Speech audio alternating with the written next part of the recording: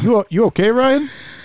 I'm a little sweaty, guys. I'm sorry. I'm not feeling too great. I just got back from my my family's 40-50 person Thanksgiving party.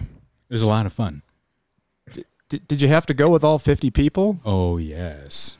Did you guys have it at church? The SCOTUS said you could have it anywhere you want. We definitely went to church before. And yes. Well, I think you should pray. Thoughts and prayers.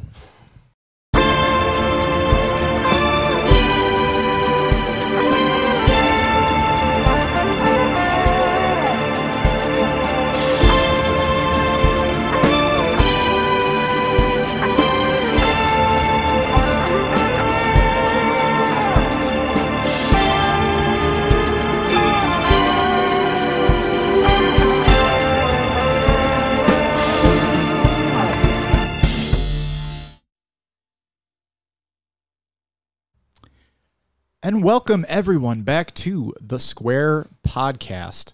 Folks, we have an absolute banger of an episode. I know I say that every week, but it's always true, and especially this week. We're talking Buffalo 66 today with our special guest. I'm going to throw all the honorifics your way, Shannon. Dr. Shannon O'Sullivan, Assistant Professor of Communications at Salisbury University. Shannon, how you doing today? I'm good. How's everyone holding up in the orange zone? It's soon to be red. Soon to be red. We don't have a color-coded system, which really evokes the Department of Homeland Security and the War on Terror, vintage War on Terror days. So we don't have that down here in Maryland. But I'm keeping an eye on you all up there. But hope you stay out of the red zone. Just pulling for you. No, it's. I hope we get into the red zone and Tom Ridge comes. Yeah. Resurrect Tom Ridge. Yes, Red Zone Tom absolutely. Ridge. Tom Ridge just becomes mayor. He's one of the good ones. Put the Brown administration on notice.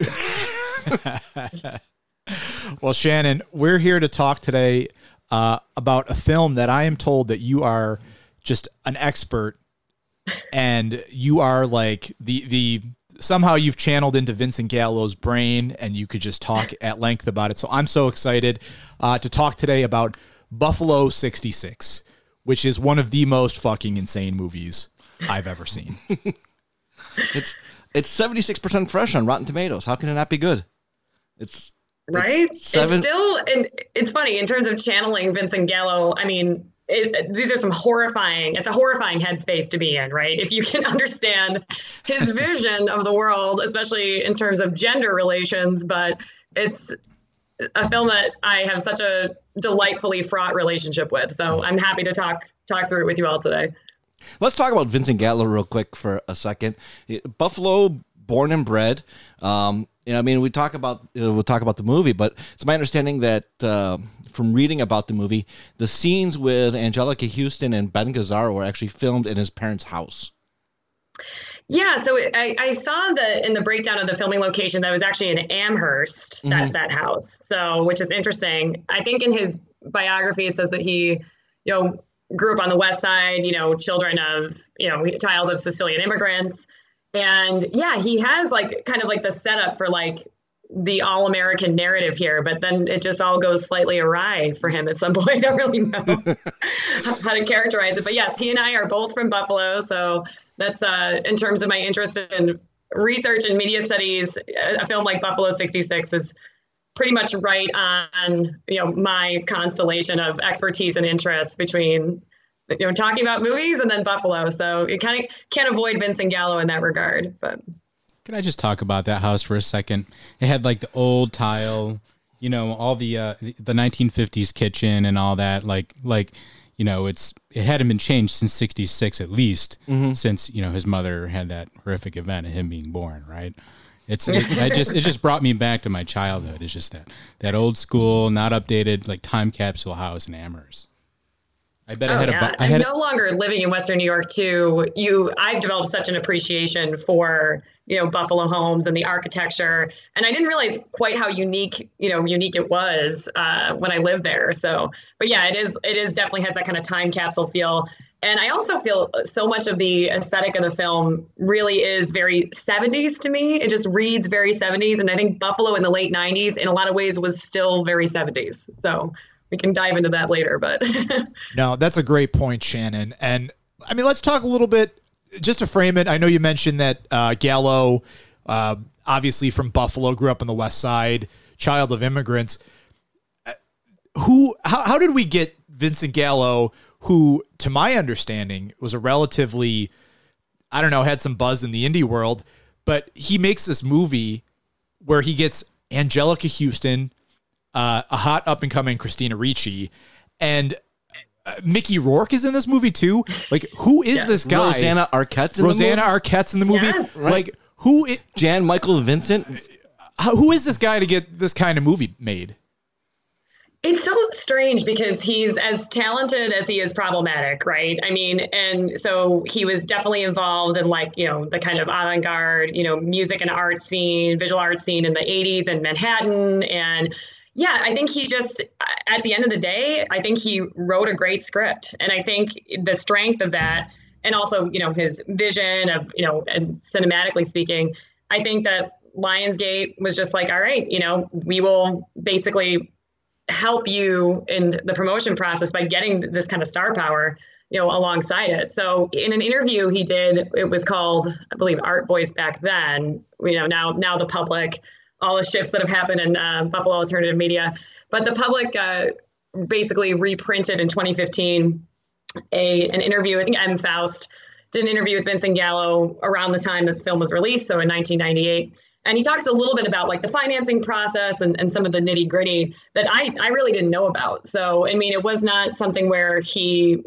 had a lot of money, that this was like a super fruitful endeavor for him by any means. But yeah, I think so. Lionsgate really hooked him up, and, poor Christina Ricci, it was her first like independent film. She was used to these like higher budget productions. And yeah, we'll talk about their their public commentary in relation to each other shortly. But yeah, so it's like this relatively unknown, right? And it's, especially as a filmmaker, and he's able to get Angelica Houston to play his mother. So, but I think it is the strength of the script, really. I mean, and it's so funny because for us as Bills fans, I'll speak for everybody, you wonder how that played to non-Bills fans, right? This major plot point here, but. Yeah, you mentioned that like he was involved in like the 80s Manhattan art scene, and like it's like the first film he was in was like done by like Jean-Michel Basquiat. Like you talk about like a crazy career arc. Vincent Gallo, by the way, is 59 years old right now. So, we're talking about, he was 37 when the movie came out. Christina Ricci was like 19. She was 17, actually. She was 17 in the movie? 17 years old, yeah. And the only reason, and I hate to be persnickety, but just because her being 17 and being underage was obviously kind of magnifies some of the abusive dynamics he had with her on set. And she mentioned in an interview that it was the first time that she had been on set without her mom present, and he explicitly did not want her mom present for the shooting of this film. So, and he just has like the nastiest commentary about her too. So, and yeah, well, gender relations are a big sticking point for me with Vincent Gallo.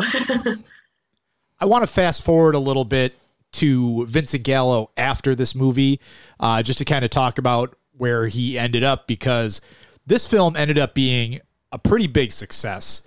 After watching it, I have my opinions as to why that might be, but it ended up being a pretty big success. And then he got to direct The Brown Bunny with Chloe Sevigny. And that was one of the most controversial films of, was it 2002, I believe. And after that, Vincent Gallo has done like stone nothing. I think he's just been completely locked out of the film industry. Where is he today? Like, can you guys speak on what's happened with our boy Vinny? Last I read was that he's really, kind of a hardline right-wing, political supporter and, Trumper. And apparently on Howard Stern a few years back, he said he's one of his primary, focuses is real estate speculation. That's what I saw. I know, Jim, have you gleaned any other details out of his No, current status? He did do a modeling campaign for like a Gucci or Versace, like in the like 2012 or something like that. But other than that, yeah, real estate speculation and donating to Republicans is basically what he does for a living now. Right. Yeah. He's very Trump. He's very Trumpian in that sense, right? Merging real estate and those political positions. I'm surprised he wasn't Secretary of State. Right? I mean, he could make a case that he would be one of the better ones, I think, at this Right. point. Yeah, I mean, his parents were immigrants, so I mean, basically, he's got a leg up on pretty much the like as far as like foreign affairs compared to most of the people that were in the Trump administration. Absolutely. Yeah, he's interesting. So yeah, this kind of, he makes this kind of landmark independent film in 1998, makes what is widely regarded as one of the worst films ever made with The Brown Bunny, which, and I should be fair, I'm somebody who will always say that I won't criticize something unless I've seen it. I have not seen The Brown Bunny, but I think I can safely, from a distance, agree with the critical consensus there. I've seen it, and it's trash. It's absolute trash. Don't bother seeing it, is basically my opinion. What about The Brown Bunny was so bad? Take all the bad parts of Buffalo 66 and throw them at high speed onto the screen. Well, that movie was notorious, right, for the blowjob scene with Chloe Sevigny. Yeah, it was something. It was filmed at it was shown at Cannes, and people walked out during that scene. Yeah, walked I out. think it's just, and I actually would like to hear more from Chloe Sevigny about like that experience and for her career, because the basically the kind of common observation is just that it's just this horrifically exploitive film, Yes. right? Of her and women writ large, and I like that framing of it's literally all the worst impulses of Buffalo 66 just laid bare on the screen. So somewhere in between Basquiat and The Brown Bunny lies Buffalo 66. And I got to tell you, Shannon, like, I like artsy movies. I like weird movies. I like to make sense of movies. You got to help me here. What the fuck is happening in this movie? Well, it's funny because, and so I always like to hear about everyone's journey with Buffalo 66. So, for you, you said you just watched it recently for the first time, right? I watched it last week, and then I watched it again last night. Okay. So you've given a little bit of digesting. And Jim, how about you? What was your first? I first saw it. viewing of it? I first saw it in '98, and I've seen it probably a dozen times since then. Yeah, same. I would say I'm around the dozen count. And it was exciting, in 1998 too, because, now I look back and I remember my parents were Blockbuster Gold Rewards members. Yes. So I remember it coming out on VHS, and it was a huge deal, right? Took up multiple shelves, and had the giant movie poster. I can still see it, in the window, can still envision it, of that still frame of Gallo and Christina Ricci, I think, when they're in the photo booth spanning time, Right. which if you're from Buffalo and you're in a photo booth, you have to say span time, Right. or spanning time. You can't. I will never not say that now. I span time. Yes, you got to say it. But yeah, so, and there was a gap there. So and first of all, I was 11 years old when I had first seen it. And Jim, you're on the same age, I imagine, right? 11 or 12? No, I'm older because I was a sophomore in college when it came out. Oh, really? Oh, I forget. You have such a youthful glow, Jim. Thanks. I always forget that. Appreciate that. Yeah. No, I'm 41, so I was a Yeah. sophomore in college when it came out. It's so funny because, and then this even probably to frame this too, you realize how not age appropriate this film was for me at age 11. It was not for middle school consumption. Yeah, But that's okay. around age 11, I saw Silence of the Lambs for the first time, so I can understand consuming media that's age inappropriate. Oh, absolutely. And that was a Silence of the Lambs, childhood favorite, family favorite. That could be another episode unto itself. But yeah, so I wouldn't say upon first viewing I really got it, but I think it is important to situate films or any type of popular culture in terms of what was happening in that era, what was happening in the moment. And so if you think about Buffalo in 1998 and what was happening culturally, and, this is, pre-social media, dial-up internet was an exciting development. It had recently emerged in my house, like the AOL dial-up. Mm-hmm. But culturally at the time, I remember just even in terms of, Christina Ricci too, it was like kind of the tail end of that heroin chic era of like women being super skinny. And I remember there was a lot of commentary on, Christina Ricci, not being super thin. And so that was just kind of a little bit of a time capsule for me too, that we've made some improvements as a culture, definitely. But so I had about a 10-year gap, I would say. So from watching it the first time, and then I saw it again in my early 20s, and I've watched it about every couple of years since. And then when the quarantine kicked off in the spring, I was like, it's time to revisit this old friend. So I got to bring it back out of retirement. Awesome. Yeah, no. And for the listeners at home, before we get too into it, if you want to pause, you can watch the movie. It was on Hulu. I think they took it off. We rented it on YouTube, and then it's also on Tubi. If you have that, it's a free streaming service through Roku. It does come with ads. But you can rent it on YouTube if you want, if you're so inclined. If not, we're going to talk about it anyway. Like $3-4. Yeah. Mm-hmm. But we have a whole episode dedicated to it. So I think it's worthy of discussion. But let's start from the top, Shannon. We've got Vincent Gallo. Well, first we have the picture at the beginning. What's going on with the photo of Billy Brown? Which photo are you talking about? The very beginning where they show like the picture and they have like Billy Brown, age 7. It's the very first scene in the movie where we see like, assumedly Vincent Gallo as a child. Yes. And then again, the kind of innovative storytelling, right, techniques and filmmaking techniques that he utilizes.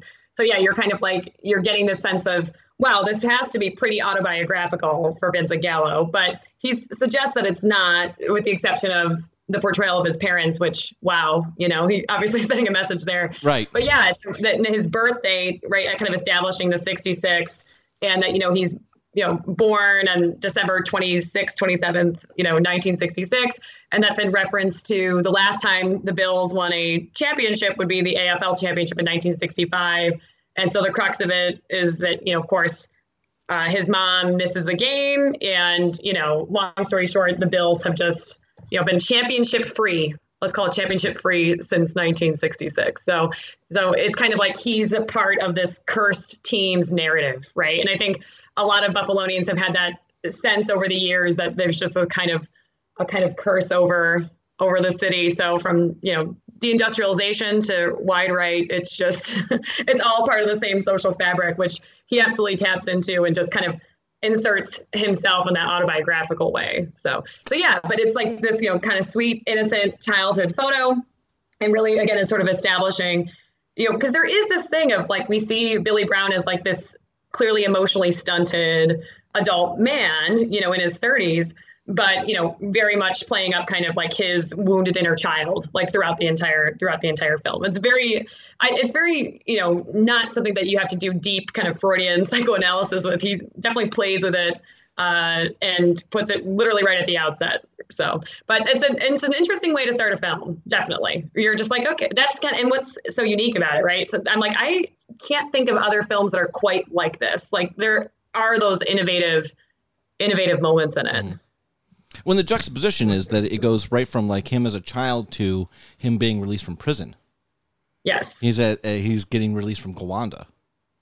Right. And it's like filming in the winter was just like chef's kiss, right? Just like, Gowanda Correctional Facility in the winter. And he's got like those striking red boots on, right? And, like kind of like the luminous colors and everything that, that was all very deliberate on Gallo's part, was to kind of really make this really, you can see that kind of performance art, visual arts, avant-garde scene kind of coming through in the film. So Shannon, I don't miss Buffalo cold winters. Oh my God, they're rough. We're hardy folks. We're hardy folks. We are hardy. Those red boots. I want to ask you, because I saw that and I was like, is he going for a Wizard of Oz type thing? Is that what's happening? Yeah, I don't know. It's funny. I do enjoy this kind of speculation, but it's because everything else is like he's wearing all gray, and even just it's like overcast. And Buffalo is so overcast. I mean, until I moved to I lived in Colorado for a few years. I lived in Vermont. Now I'm in Maryland. Like for Buffalo, it's not so much the snow. It's not so much the cold temperatures. It really is just the lack of sunlight. It's just critical it's just vitamin D. The grayness, shortage. Just the like that, like they say, like, like everything's got like a scale of gray, and Buffalo is just every scale of gray at one time, always. Yes, and that's like the perfect way to put it. And yeah, so the boots are just kind of like that one standout color. And yeah, I don't really know what he's trying to necessarily establish there, other than, to kind of say, and I think red is one of the most prominent colors within the film. It kind of recurs.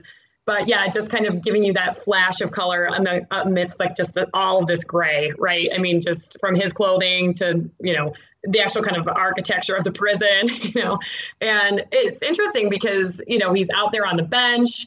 And, I know for some folks from Buffalo, it's like, well, why is everyone always, talking about the cold weather and, highlighting, all of these negative features of the city and of the region.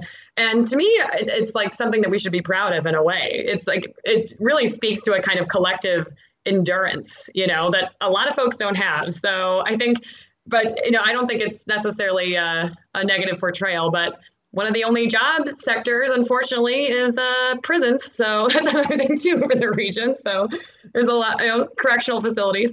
But so kind of starting there, right, and starting that kind of bleak scene, right. So he kind of takes us on that trajectory, and it's interesting. A particularly innovative moment when he's on the bench is there's kind of like that kind of flashback sequence of all the different photos of him, images of him. From a little bit from childhood, a little bit while he was incarcerated, clearly kind of establishing that kind of introspection. Then he's sort of, evaluating, his life and what to do next. And of course, then like the first plot point is that he just needs to find a bathroom. So, right. Just flat out. Right. Yeah. That he asked to go back inside the prison so he can go to the bathroom is, I mean, it happens early, and it might be the high comedy scene in the entire movie. I mean, it's not something that wouldn't be out of place in, say, a Matthew Berry project, where like I could see a Matt Berry thing where he's like he just got out of prison, and he's like, but I really have to go to the bathroom. Could you let me back in? And of course they're like, no, get out of here. What's wrong with you? Yeah, like this is the discharge gate, and it's interesting because with that kind of, it just establishes that like he's just dealing with physical discomfort from the jump, right? Mm-hmm. He's like has to go to the bathroom, he's freezing, and it's interesting too in the sense of it just seems so mundane, like having to use the bathroom, but then it sets up this whole world. But definitely Billy Brown as victim, right? Definitely is a thread throughout the entire film. Even when he is, victimizing other people, right? It's still kind of constantly in that space. But I thought it was fascinating. So after that, he takes the bus downtown. He's about to pee his pants, and he gets down to the bus station. And then, it sets up this whole thing where he's on the quest for a bathroom. And it's just like, welcome to Buffalo, the place, such a pile of shit that you can't even find a pot to piss in. And everybody turns you away. Right. I mean, and I mean, he could have very easily rectified that by like realistically, I've been inside the bus station downtown. There's a bathroom there. He doesn't go in there though. Well, it's closed, remember? Right, that's closed. Right. Yeah, it's closed. So, he goes to that cafe. He goes to the cafe. He goes to the cafe, and he tries to pee. He tries to pee behind the car. Right. And then the lady comes up, and then he goes into the cafe. Right. He goes into that cafe, and he gets a gruff. Like Buffalo is this mix of, and Buffalo is a character in this movie, right? Buffalo isn't Absolutely. just the place, but it's a character in the movie. And Buffalo is this mix of It's sometimes a Northeast city. It's sometimes a Midwest city, depending on what you're doing. And he has a very Northeastern reaction here where the guy is just like, we're fucking closed. Like, get out of here. 100%. I always, I'm glad you put it that way, Jim, because it is like you have that some of that like New York City, East Coast influence and some of that Midwest politeness, but it depends on, right, where you find yourself.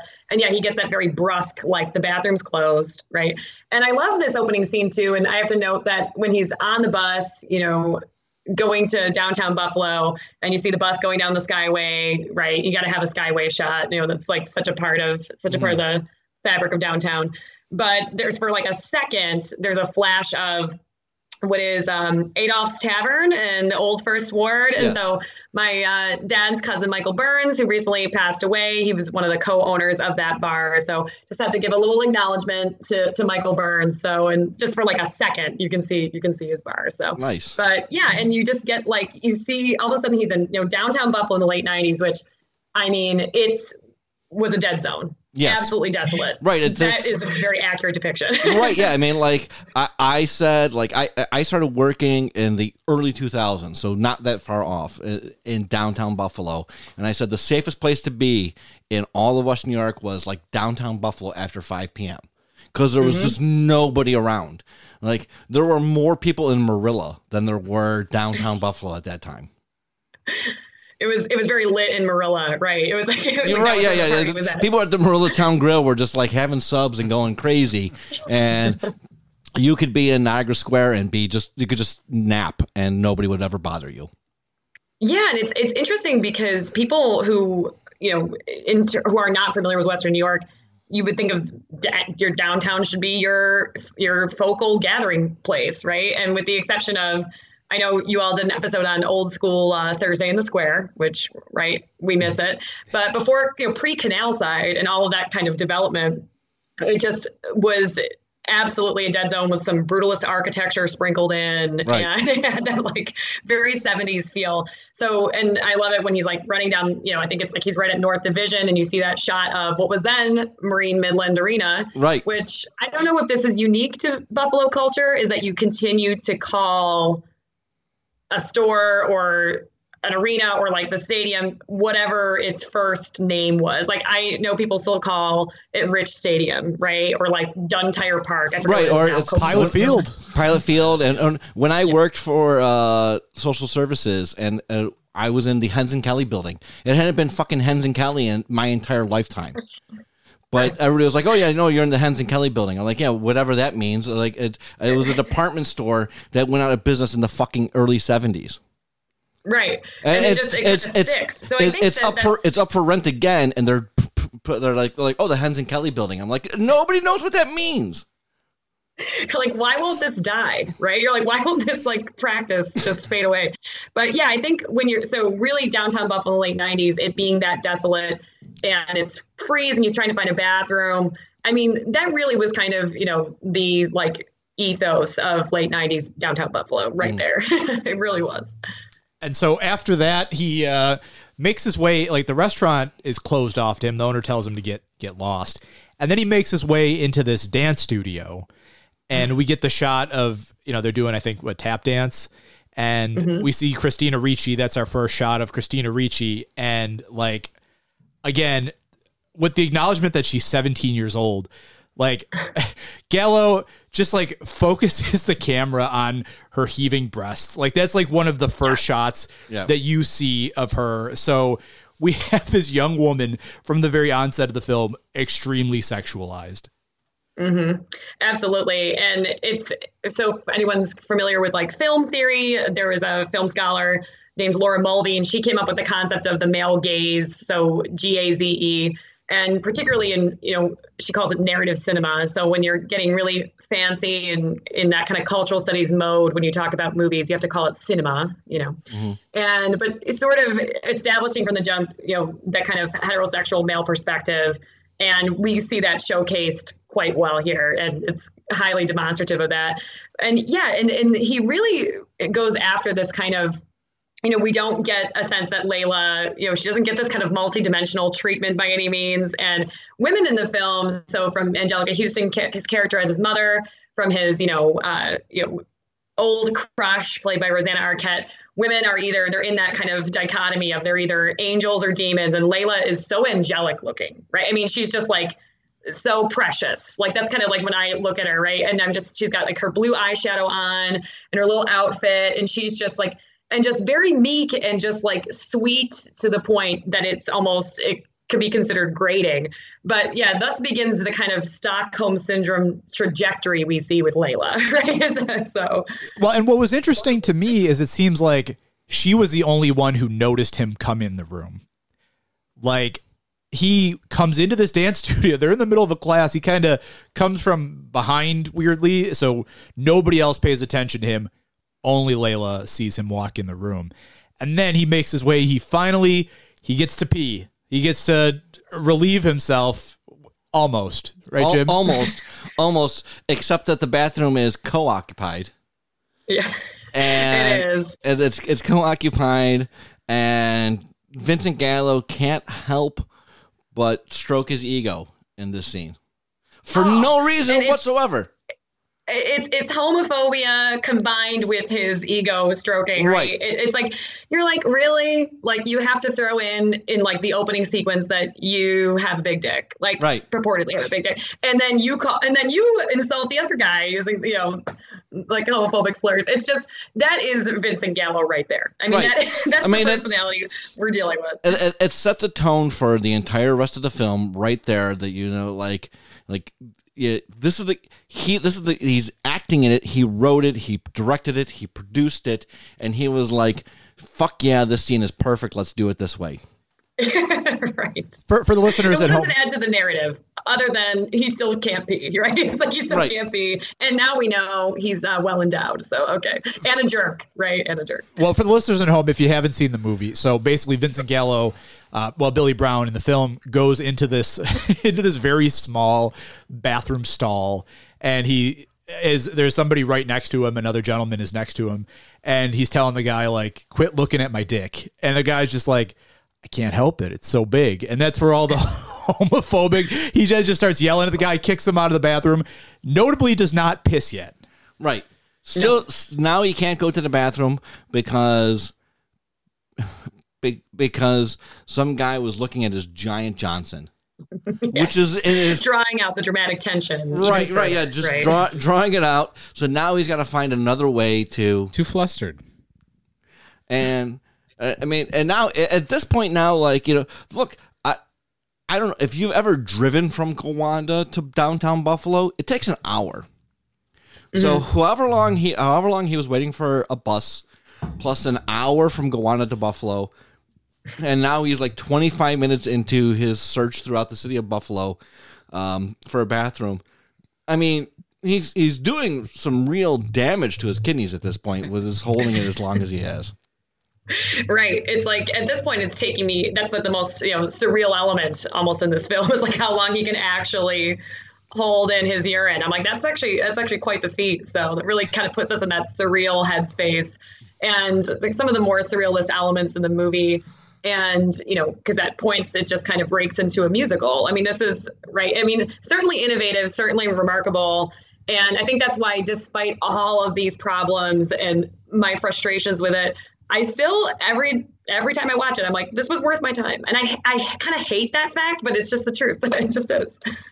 So he goes, at this point, he goes and calls his mother. He runs into Christina Ricci's character, is a real jerk to her as he asks for a quarter to call his mother. And then he makes that call, tells mom that, hey, I just flew in and we're staying at the big fancy hotel downtown. And no, sorry, my wife can't make it to dinner tonight. She's sick. She's not feeling good. And then his mother over the phone harangues him to the point where he's like, all right, I'll wake her up. If she's sick, fine. It's your fault, but I'll bring her. Right. And then also he says, can you turn the game down at some point? Mm-hmm. Right. Like something like and so at first I still think of this film. I don't think it's at any point established what day of the week it is. but I always envision it as a Sunday. But not that there's necessarily a live Bills game going on, as you learn, but mentally kind of puts you in that headspace of like coming over for Sunday dinner, right? And the Bills game being on. Also, I know and understandably, the Buffalo Bills did not want any part of this film, and particularly poor Scott Norwood, which we'll get to. One of my things that I am most aggrieved about in this film is a repentant Scott Norwood in real life getting portrayed as this villainous strip club owner, which is, you just gotta roll with it. I actually wish that Scott Norwood in real life would have been a villainous strip club owner. It would have made like my like middle school, high school age way easier to hate him, as opposed to like him just being some guy who's like, I'm sorry that I just ruined your life. Yeah, this lovely, repentant human being. And one of my jokes, too, I always say is I'm like, who wasn't like partying in Tampa that week? Scott Norwood. Everyone else on the Bills, team, they were enjoying themselves. They really were so Buffalo in that sense. They partied before the big game. I hate that, but I just am like, I know Scott Norwood was like absolutely in bed by like 11 p.m., like whatever their curfew that Marv Levy maybe put out there as Marv Levy wasn't following himself. Marv Levy is out there being slammed through tables, deep frying turkeys, lighting himself on fire. He wouldn't follow the curfew, but Scott Norwood absolutely, like, if he had to be in bed by 11, he was in bed by 9. Oh, yeah. Oh, 100%. He just has that like Boy Scout demeanor. And unfortunately, I hate that his worst day on the job is what he's forever known for. I always think about like, what's my worst day on the job? And it's just one of those things where I wish we could hate him, but he's just so lovely. But he's kind of he's such a part of Buffalo's story. And I always say that if that kick goes right through the uprights, I'm a different person. Well, we all are. And I think right, because the city's closed. What's that? Because the city's closed, as I mentioned on one of our previous podcasts. As soon as the Bills win the Super Bowl or the Sabres win a Stanley Cup, everybody moves to Charlotte with their family. It's we're all done. We put the tape around the city of Buffalo. City's closed, folks. The bear out front should have told you, and we just all moved and we live with our family in the other parts of the country. Oh, yeah. One of my panics, too, with the Bills doing so well is I'm like, okay, in relation to my job and everything, I'm like, okay, how do I make sure, that I'm where I need to be if and when a kind of Super Bowl victory actually happens? Not a kind of Super Bowl victory, a Super Bowl victory. But I hesitate to even articulate this because it's just, again, it's got that cursed vibe. And we see that in Buffalo 66, this like everything is very, sensitive. Everything's very like you can't, you got to really walk on eggshells because things might not work out for you, most likely won't.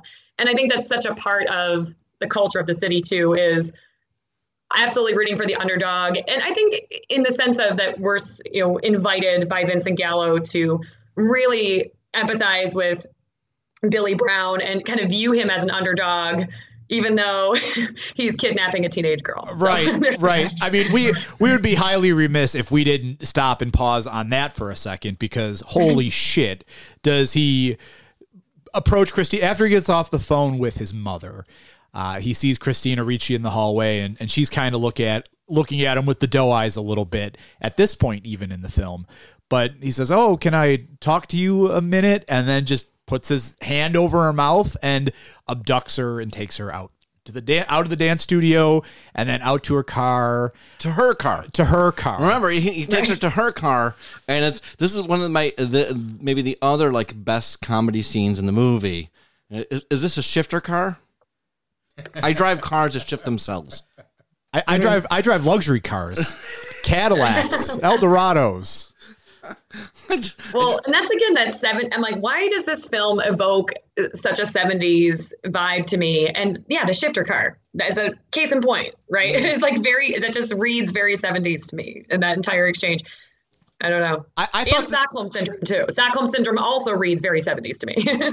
For sure. Like, I thought this movie was going to go a much different way than it did, based on like those minutes there where she's getting abducted. Like, it was tense.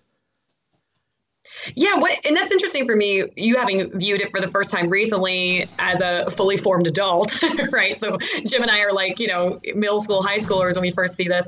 Yeah. So to you, is that like a totally shocking development? Absolutely. Like I could tell this guy was abrasive. I could tell that, clearly everything wasn't right with Billy Brown. But then we take it to a new dimension where he's like outward, because we don't know why he's in prison at this point. But you see that and you're assuming like, oh, is this guy like highly violent? Like, what kind of film are we getting here where he just drags her out of the dance studio and then like nobody notices?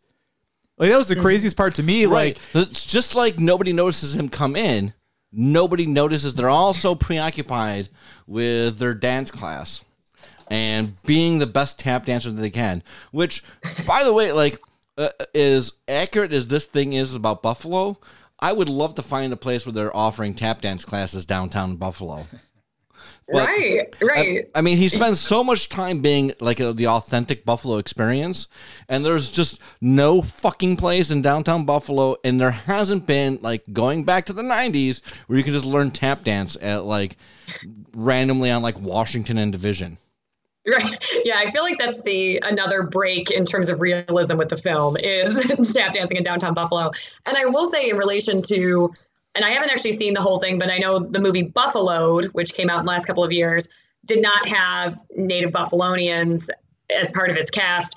One of the things I appreciate is that Vincent Gallo really does have the Buffalo accent. Like, you can really hear it come through, and like a lot of the folks he encounters, like, the bus driver, the guy at the bus depot, and like even the woman who tells him where the bathroom is, it's like, you got to say we're the bathroom, But I feel like folks who are not from Buffalo actually overemphasize the flat A.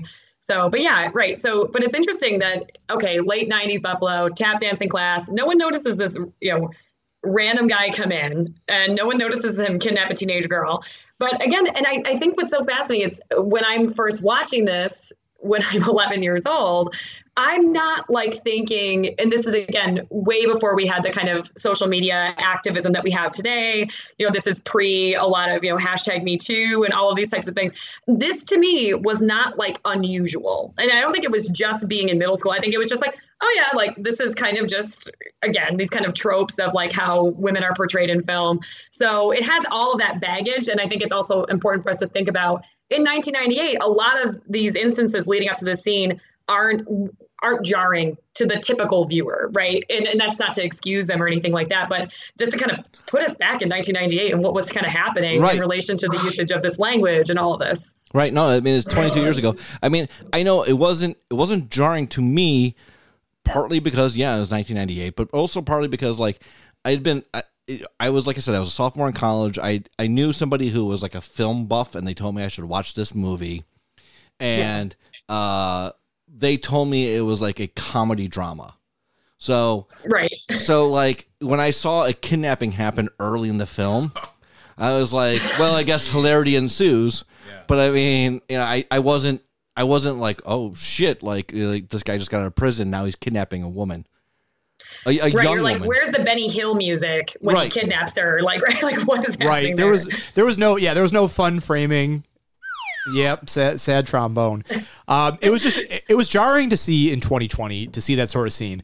But okay, so that at that point we have the whole comedy scene where they're switching around seats in the car and he can't get the car started and he's talking about how he drives luxury cars.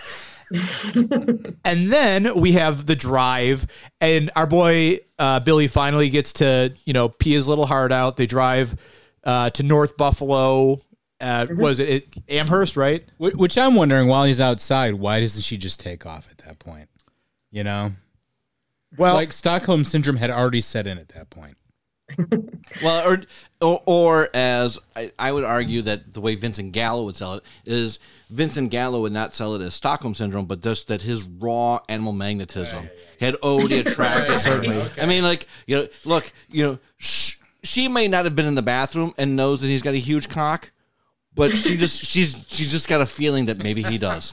Well, and then he finally like relieves himself, and then he's like, "Oh, I'm sorry, whatever, but something came over me, blah blah blah. But I want you to do me a favor, and if you do this favor, you'll be my best friend, and talks about, bringing her over to meet his parents, and tells her that, hey, you're going to be Wendy, and, you're going to help me out here, and we're going to get through this. And then they go to the parents' house, and this is like the iconic scene, I would say, guys, in this movie. And boy, oh boy. I mean, I was not ready for what I saw. The iconic scene with the iconic sub scene, the sub scene of the dad lip syncing to who we later find out the person singing is not Frank Sinatra, but is actually Vincent Gallo's father. Mm-hmm. No. Yes. Wow. So it's amazing. The guy who Ben Gazzara playing his father lip syncs to Vincent Gallo's actual father. I had no idea. Yeah. So they get to, that's crazy. Just to set it up a little bit. So they get to the house. We get to the first thing right before they go in. Billy breaks down crying. Like he can't do it. He can't go in. He asks Layla to hold him before they go into the house. Yes, she is the rehabilitation center for Billy, right? Emotional rehabilitation center, and establishes her in this kind of sweet, nurturing Madonna type role, right? And all of a sudden, and it's interesting. So when he finally does get to relieve himself, just as a note of proximity in relation to where I grew up in North Buffalo. So that's on Wilton Parkway behind St. Joseph's Collegiate Institute, SJCI. So Catholic high school, deep cuts there. And so that was like my moment when I first saw the movie where I was like, oh yeah, that's near here. And like, I feel like for a lot of folks in Buffalo, it is about that kind of location spotting. Right. But yeah, so and it's just, that's such a part of the experience. And they actually premiered it in Western New York at the North Park Theater on Hurdle Avenue. So, and I know that they did another screening a few years back. So that would be something I would actually really love to have a theatrical experience of this film for sure, especially for that lip syncing song moment. I mean, that's right, because it's just so seemingly abrupt and random and surreal, right? And so at that point, Ree, as like a first-time viewer, what were your thoughts at that point? So I'm a big fan of David Lynch movies, and it definitely had a David Lynch vibe to it, where it felt like he was trying to crib parts of Blue Velvet. Blue Velvet came back to me a lot, in the sense of like this movie felt like Vincent Gallo's attempt at, like, he watched Blue Velvet, he saw the character of Frank Booth, and he thought, man, that guy needs a sympathetic portrayal. So it felt like a very David Lynch-esque thing for me, that he would just spend, 3 or 4 minutes having Ben Gazzara lip sync to who I thought was Frank Sinatra, but was his father. But it was weird. It was weird. Jackie Treehorn just singing his heart out, but not singing a word. Yes. Yeah, I forget. Oh yeah, he is in Big Lebowski. That is Ben Gazzara, right? Yeah, that is Ben Gazzara. Is Jackie Treehorn. Oh my God. I think of him from Dirty Dancing. I don't know, the bad guy in Dirty Dancing. That's right. Oh my God. Yeah, it is, and it's funny because it's the full duration of the song. It's long. It's not like this quick cutaway moment. It's like super deliberate. And yeah, there's also a flashback, and I like how Gallo interweaves the kind of flashbacks and like his approach to doing it. And he has that flashback to his mom not having any compassion or concern about his chocolate allergy. Right. He's just eating little chocolate donuts, like she offers him a donut. Right. She offers him a chocolate donut, and he's like, I'm allergic to chocolate. And she's like, no, you're not. And he's like, and they have that flashback where he's like, my face feels funny, and he's just like, there's a little kid with like a puffed up, swollen face, just going to town on chocolate donuts. Yeah, this kind of like establishing, of course, I feel, and it by no means is the father portrayed in a sympathetic light. I mean, and he's being totally creepy with Layla, Christina Ricci's character. Right, he's being creepy is an understatement there. But even when Billy first shows up and he opens the door, he says, "Your son is here," right? Mm-hmm. It's not, oh, our son is here. It's not Billy is here. Your son is here. it's really framed as the worst thing that ever happened to them was Billy, right? I mean, it's really basically his mere existence is just intolerable. And yeah, and it's so funny because it's got that, the tension of course, Billy keeping up this facade that Layla is his wife and that they haven't met yet. And then she just kind of gets into these elaborate tales about Billy's work. To the point where he tells her to tell his parents that they were high school sweethearts, which is fucking insane because Vincent Gallo, when this movie was being filmed, I think was 39, 40, and Christina Ricci was 17. Right. Yeah. Yeah.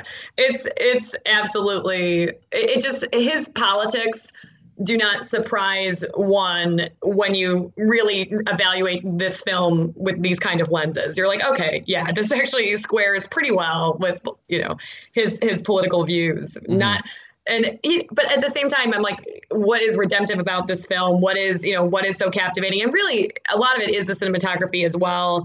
And, but this is clearly his vantage point, clearly his perspective, and it's unabashedly so, I think.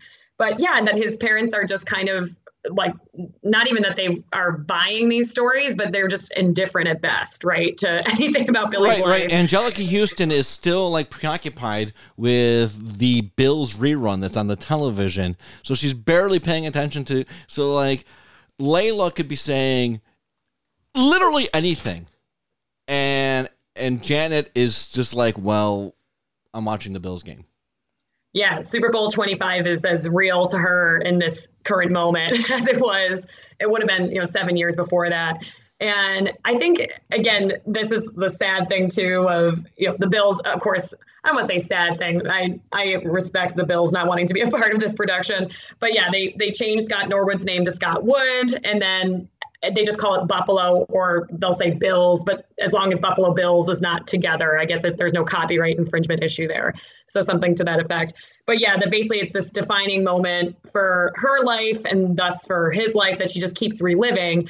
And again, it's this idea that, Billy is stunted, his mother is stunted, perhaps a suggestion that Buffalo as a character in this film, but I mean, Buffalo is really stunted at this moment because it becomes so all encompassing and defining in terms of the ethos of the city. And I think for me, it's something that I have learned to not necessarily bemoan it, but I just feel like, and it's going to sound cliche, like this is a great character building moment for Buffalo. But I think that there is something about Buffalo's culture. And again, favorite tagline for Buffalo is City of No Illusions. So I think that, you're not necessarily, and, to varying degrees, whether or not people in Buffalo hold on to that. But I think there is this sense of being realistic, down to earth, and really kind of coping with adversity and hardship. But is it to the point that for these characters, it becomes not a growth point by any means? No. And for sure, Shannon. And I think it was most fascinating that we don't know that they're not watching a live game until she grabs the remote and hits the fast forward button, which I thought was absolutely fascinating. That they could have been just, we're led to believe it's a Sunday, right? And they're watching a Bills game, and then she hits the fast forward button through the commercials, and then you're like, oh, where are we? Right. Like, what day is this? What year is this? Like, we know it's past the Super Bowls, but where are we? I wonder how autobiographical that is. Well, and the other, for sure, Ryan. And the other thing that struck me too is to Janet's character, like, how central the Bills are to her identity.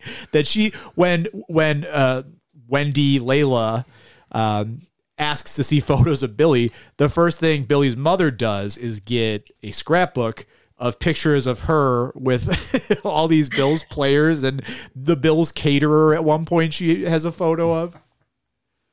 Yeah, it's such a parody too of how central the Buffalo Bills are to social life in Western New York, and it's like obviously to the extreme.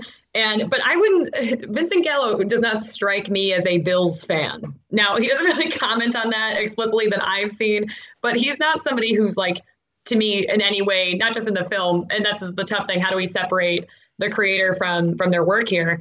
But he doesn't strike me as a real Bills head. He's not a Bills Mafia supporter, member, however you want to characterize. Right. He might have been had Donald Trump been successful in buying the team. Oh my God, I know. And this is like another thing, right? That Buffalo kind of gets, I've seen things blaming Buffalo, right? If only Donald Trump could have bought the Buffalo Bills, he wouldn't have become president, right? It's something that kind of hangs over the city. But so I think that it's such a part of the kind of, culture here. And yeah, that she's just like the extreme end of that. Like, are we all just reliving, that day in January 1991 on loop forever, right? It's our own kind of personal hell. Right. But where's God Norwood? January 91 or January 66, right? Like, how much of Vincent Gallo's personal republicanism is because he just loves Jack Kemp. Yes, it's like he's like, you know what? Jack Kemp just did it for him. Right, yeah. And that was it. He was my favorite HUD secretary of all time, and I've got a list of them, and it's Jack Kemp's number one. Oh man, because I'm trying to think, what were Jack Kemp's years as quarterback? Does anyone know? I'm like, I should look up my smartphone. It was like in the 60s. Yeah, he was definitely quarterback during those AFL championship years. Okay, that was him. Yeah. So I did not know he was HUD secretary as well. I did not know that at some point. Wow. Yeah, he was HUD secretary under Reagan, I believe. Oh, wow. So, yeah, it would surprise me 0% if there was some kind of personal connection between Vincent Gallo and Jack Kemp. It aligns perfectly with what we know about him.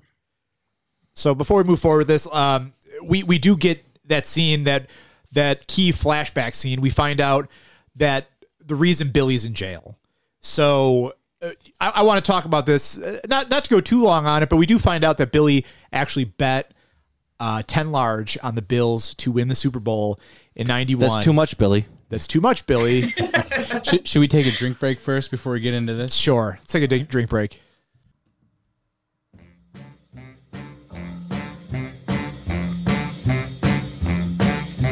Every day, baby, when the sun goes down, get with my party and I'll begin to clown. I don't care what the people's thinking. I ain't drunk, I'm just drinking. Set 'em up, another round. Set 'em up, another round. Set 'em up, another round. One more round. Okay, we're back from the drink break. We are all refreshed, I think, here. So we left off talking about Billy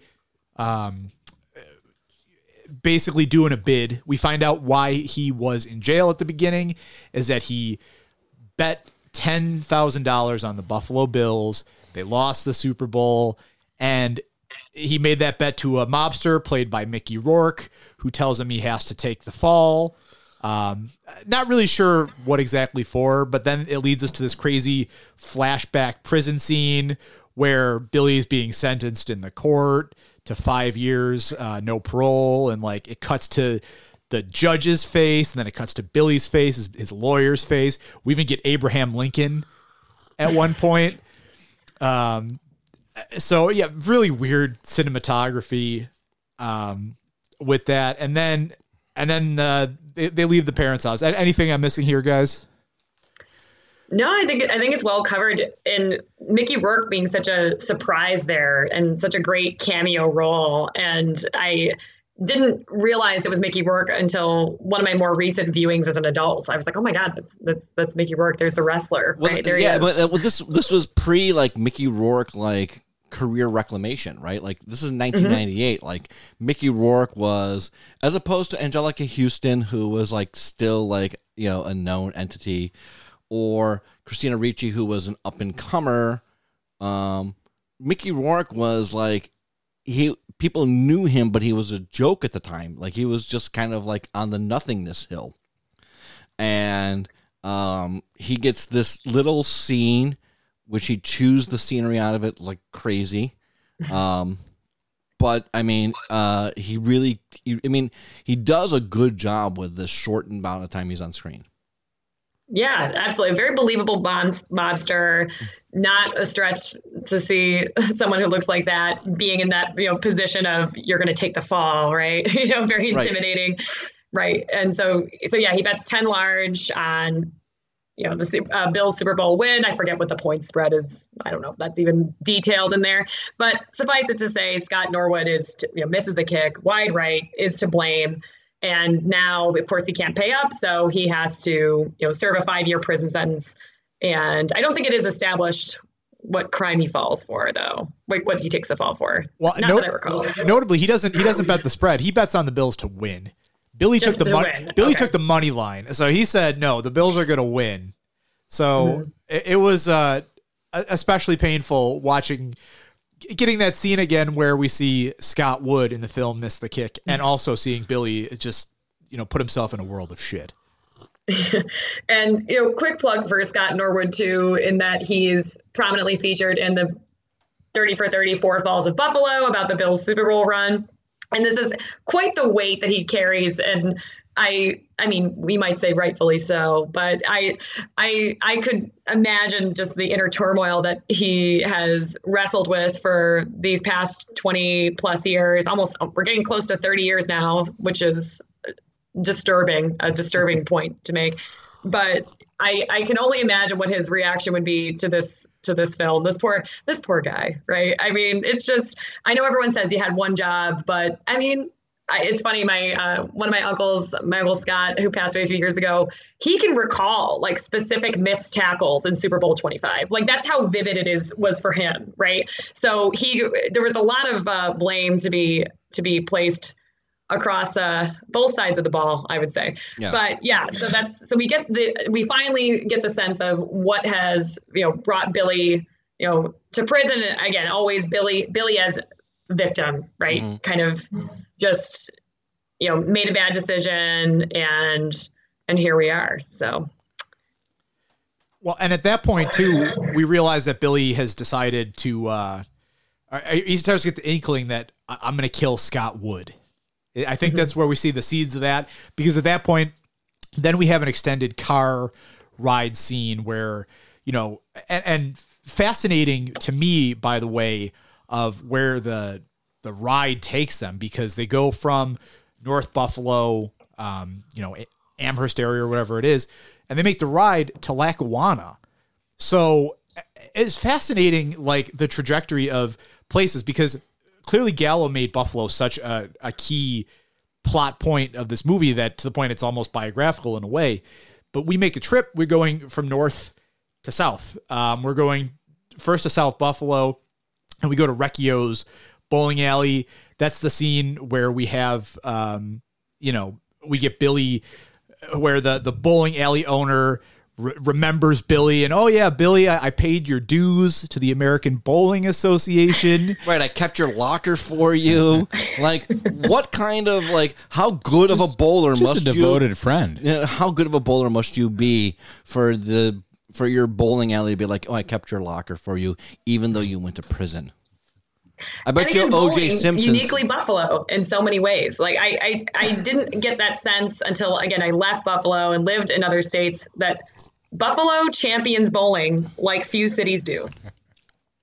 Absolutely. No. And what was fascinating with that, I mean, there's a few things, but one, just want to shout out Recchio's real quick, because I'm from South Buffalo and I actually went to that bowling alley when I was a kid. So it was wild to see it on film.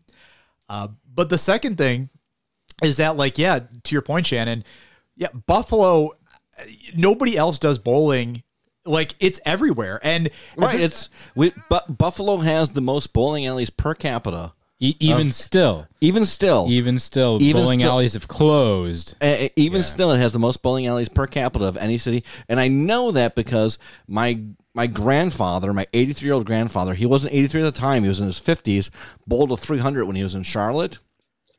And when he got a perfect score, the Charlotte paper, Charlotte was much smaller. This is in the 80s. So they just needed content. So they came and interviewed him for the newspaper, for the Charlotte Observer.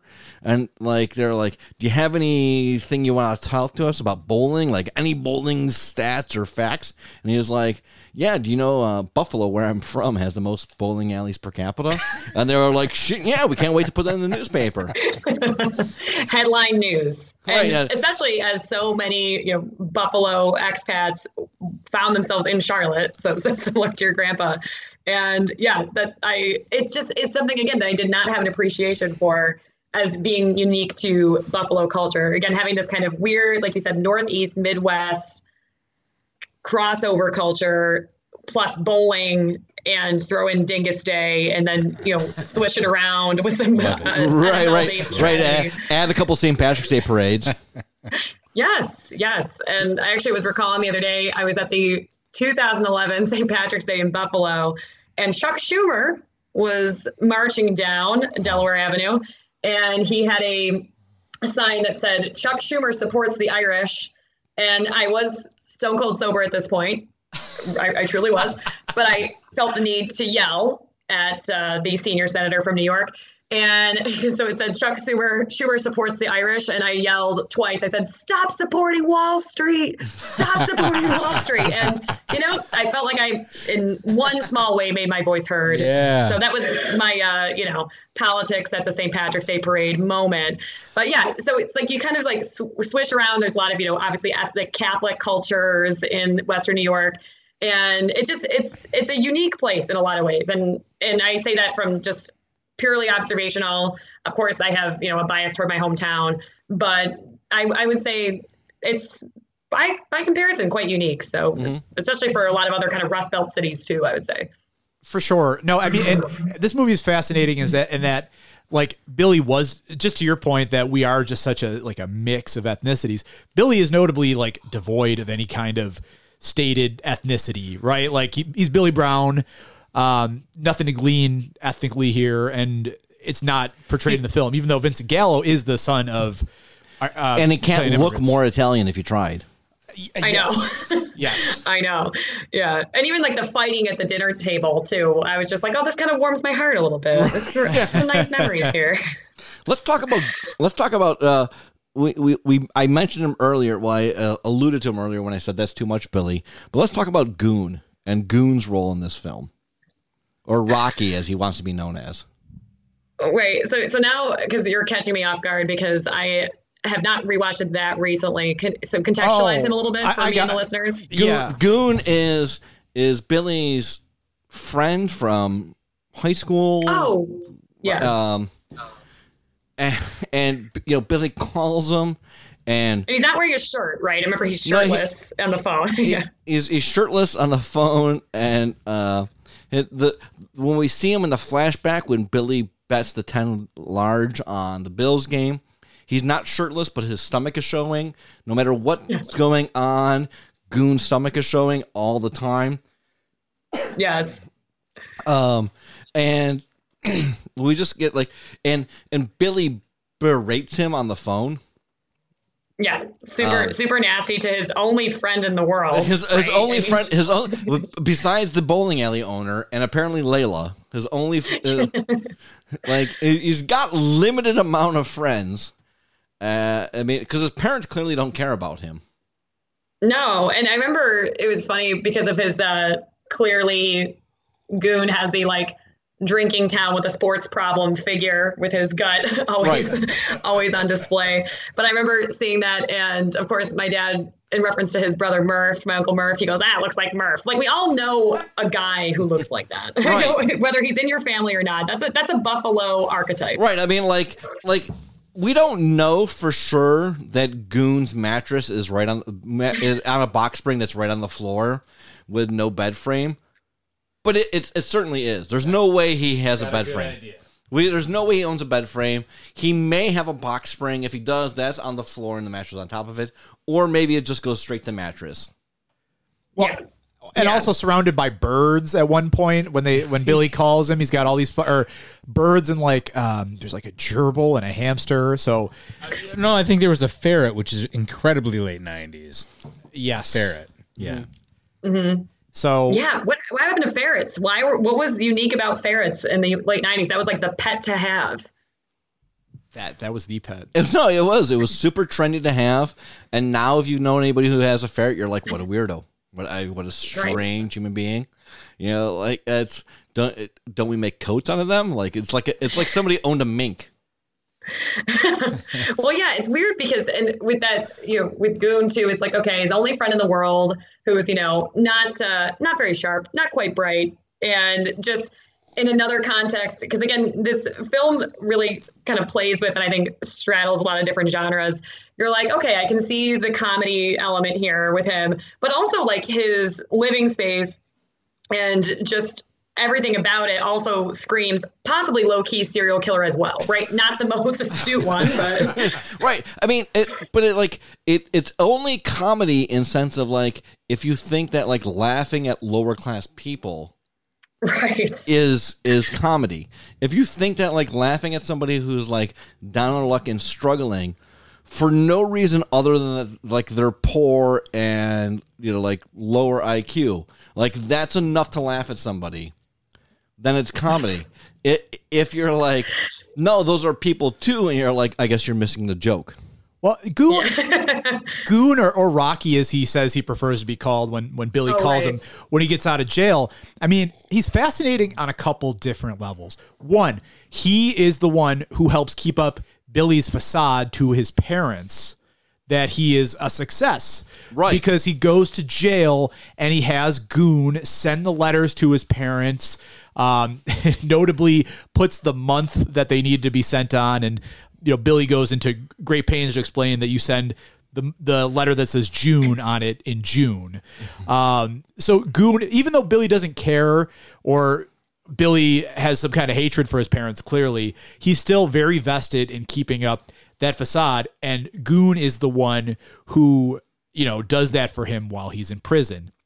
You know, the other thing is their relationship. Like, Goon was the one who was there, who tells him throughout the film, like, don't do bad things. Mm-hmm. Don't do evil things. Like, even when Billy was putting that bet on the Bills game, he said, Billy, that's too much. Don't do this. He's almost like this moral, you know, voice, this Jiminy Cricket type voice.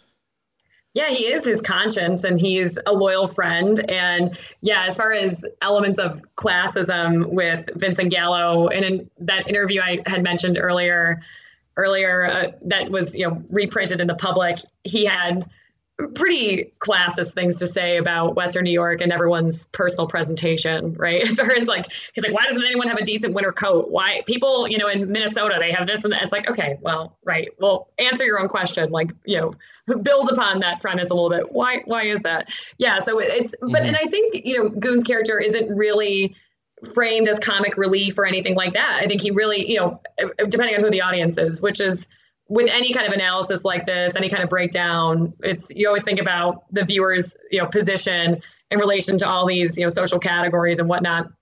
But I think generally, as far as what we can surmise as Gallo's intention, is that he is one of the only people that has been loyal to Billy and is kind of, you know, but another thing, and I'm just thinking about the scene of when he's, you know, providing instructions to Goon, that makes the dialogue unique, is that Gallo is constantly repeating himself in this like nasty, abrupt way, right?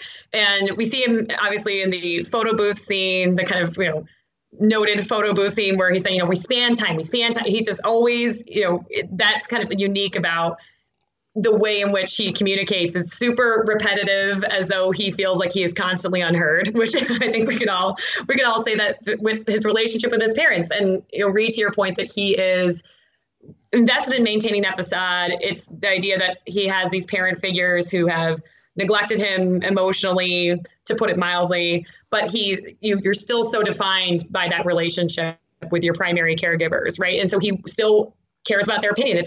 It's impossible to get away from. And I think that that's one of the more universal themes of the film, is that it is impossible to completely dislodge your self-concept from your parents' view of you. I mean, it's just, we all wish we could, right, to varying degrees. And I think so that's like the degree of universality, I think, that makes Billy's character sympathetic and relatable. But again, he's not somebody who's viewing himself as accountable for a lot of his own actions necessarily, and especially as it relates to his treatment of a teenage girl that he kidnapped. So, so it's worth underlining as we throughout this discussion. Right. And so when we're at the bowling alley, we get that very strange dance scene. Yes. And arguably some people view that as one of the most famous scenes of the film. Yeah. I mean, I think it is actually one of the most famous scenes of the film, because like it seems like Vincent Gallo was like, I want to do a scene where she tap dances and there's a light on her. It's a little bit Lynchian. It is a little bit Lynchian. I I agree. I haven't seen as much Lynch as you guys have. I've seen more John Lynch than David Lynch. I watched Twin Peaks, and so I definitely see the Lynchian element there, but that's like my David Lynch viewings are quite restricted, but in that sense, but yeah, and it's right. What is he showcasing there? Again, is it kind of a showcase of obviously the female body? That's definitely at work. Again, Laura Mulvey's male gaze, highly relevant in this context. It's just the quintessential example of that. We're getting his perspective.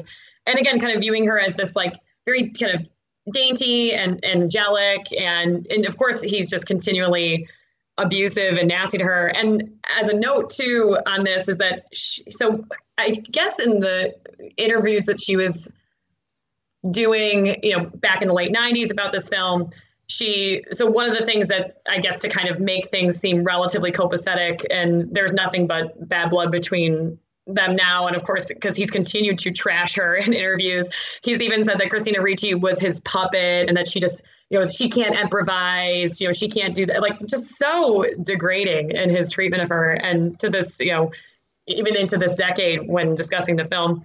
But but she had, one of the kind of veneer about this was at the time was, oh, well, he was just kind of into method acting and he really wanted to replicate Billy's character and behavior in his treatment of real life Christina Ricci. So that was what they framed it as, when they were doing press for the film, they were saying, oh yeah, like he's abrasive and difficult, but he's just really trying to capture Billy's character and play that role faithfully. So that was kind of what he used to sort of mask that. But I just think that that's how he is. I think that that's like not like those aspects of Billy's character. I think that it's not him engaging in method acting. I think that that's just Vincent Gallo and how he treats women. So, and I think based upon the Brown Bunny, and again, didn't see it, but that's not surprising anyone. No, I would agree that I don't think he's acting at all in Buffalo 66.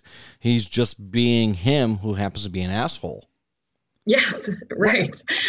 So, as far as actual acting, I think he's just being who he is. So it's not like a huge feat for him. But again, and he's like this talented musician, like he is a talented artist and filmmaker and so he's as talented as he is an asshole. And that's why we're still talking about him. And he just loves it. And that's like something I have to live with, that contradiction, unfortunately.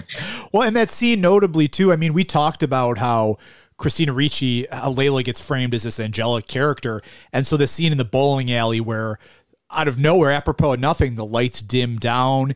She starts twirling around a pole in the bowling alley. And then King Crimson's Moonchild starts playing. And, it's a song about this divine Moonchild woman. And the lights are just framed on her. I mean, it's really fucking weird. And then it's over. And then, nobody acknowledges it. It's just like, at one point, Billy tells her, quit dancing.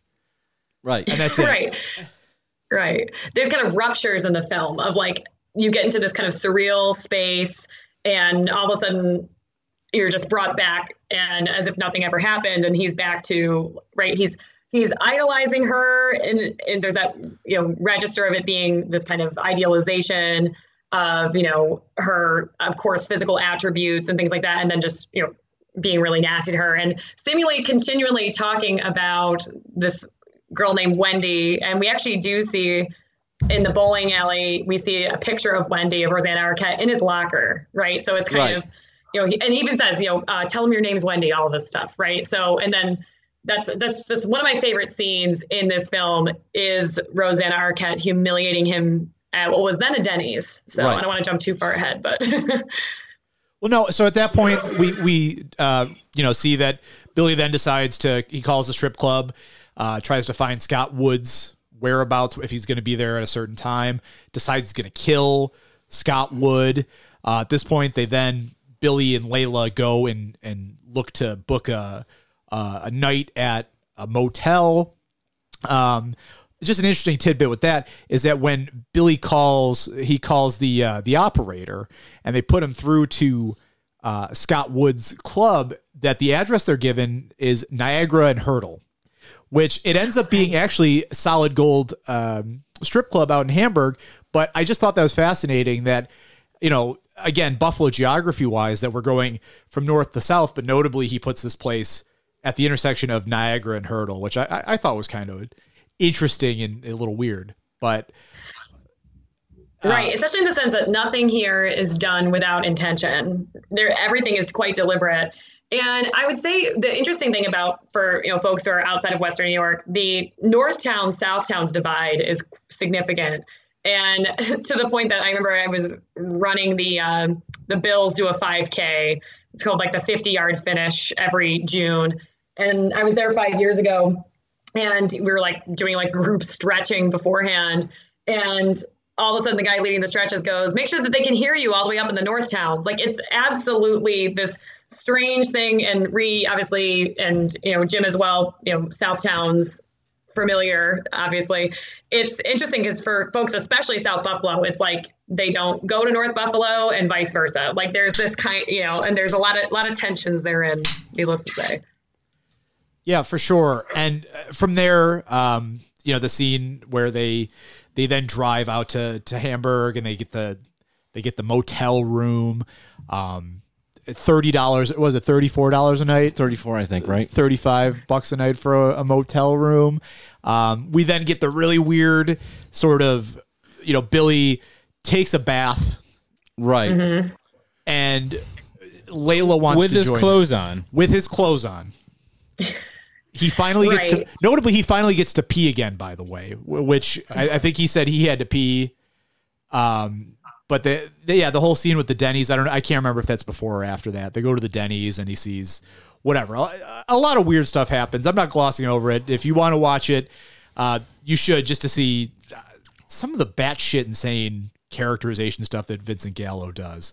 By the way, the guy at Denny's who greets them and seats them, wearing a full suit. Right. Where do you see that at Denny's anymore? Right. Yeah. Maybe a Perkins, but definitely not a Denny's.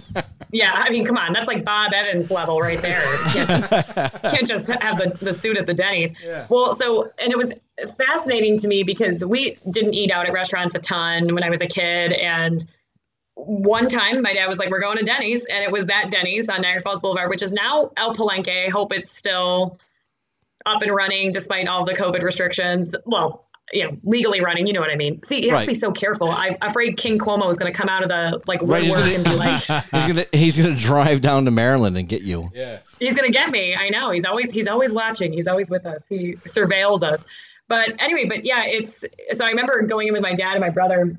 This was in the early 90s, so Super Bowl era, Bill's Super Bowl era, and it was smoking or non-smoking, and I as a child, loved sitting in the smoking section, loved secondhand smoke, and I'm saying that unironically, I was a big fan. So I'm not a smoker today, but so whenever I see that Denny's scene, I'm like, oh my God, it all comes flooding back in. So that makes me think of the last restaurant I can remember going to when they had like smoking versus non-smoking sections in New York State was Holiday Showcase. Ooh.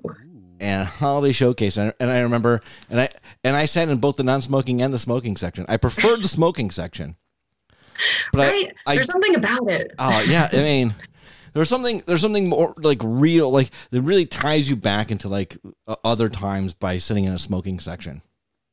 Yeah, there's just an element of glamour to that kind of public health problem. I don't know why.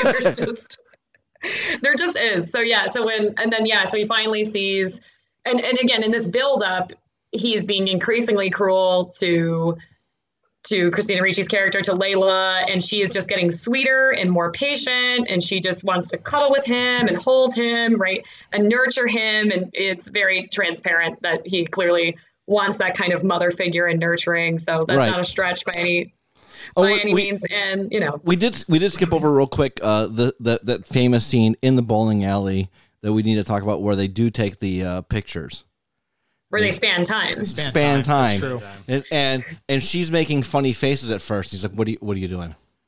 Yeah, and and she's making these, and she's like so adorable and precious, and he's like, and he just wants these straight faced photos, and he goes, these are for my parents, he does this is for my parents, he's like, just act like, it's just and he does a lot of that repetitive, and the concept of span, he's like, we span time, That is one of This the is our best blue lines in period. the movie.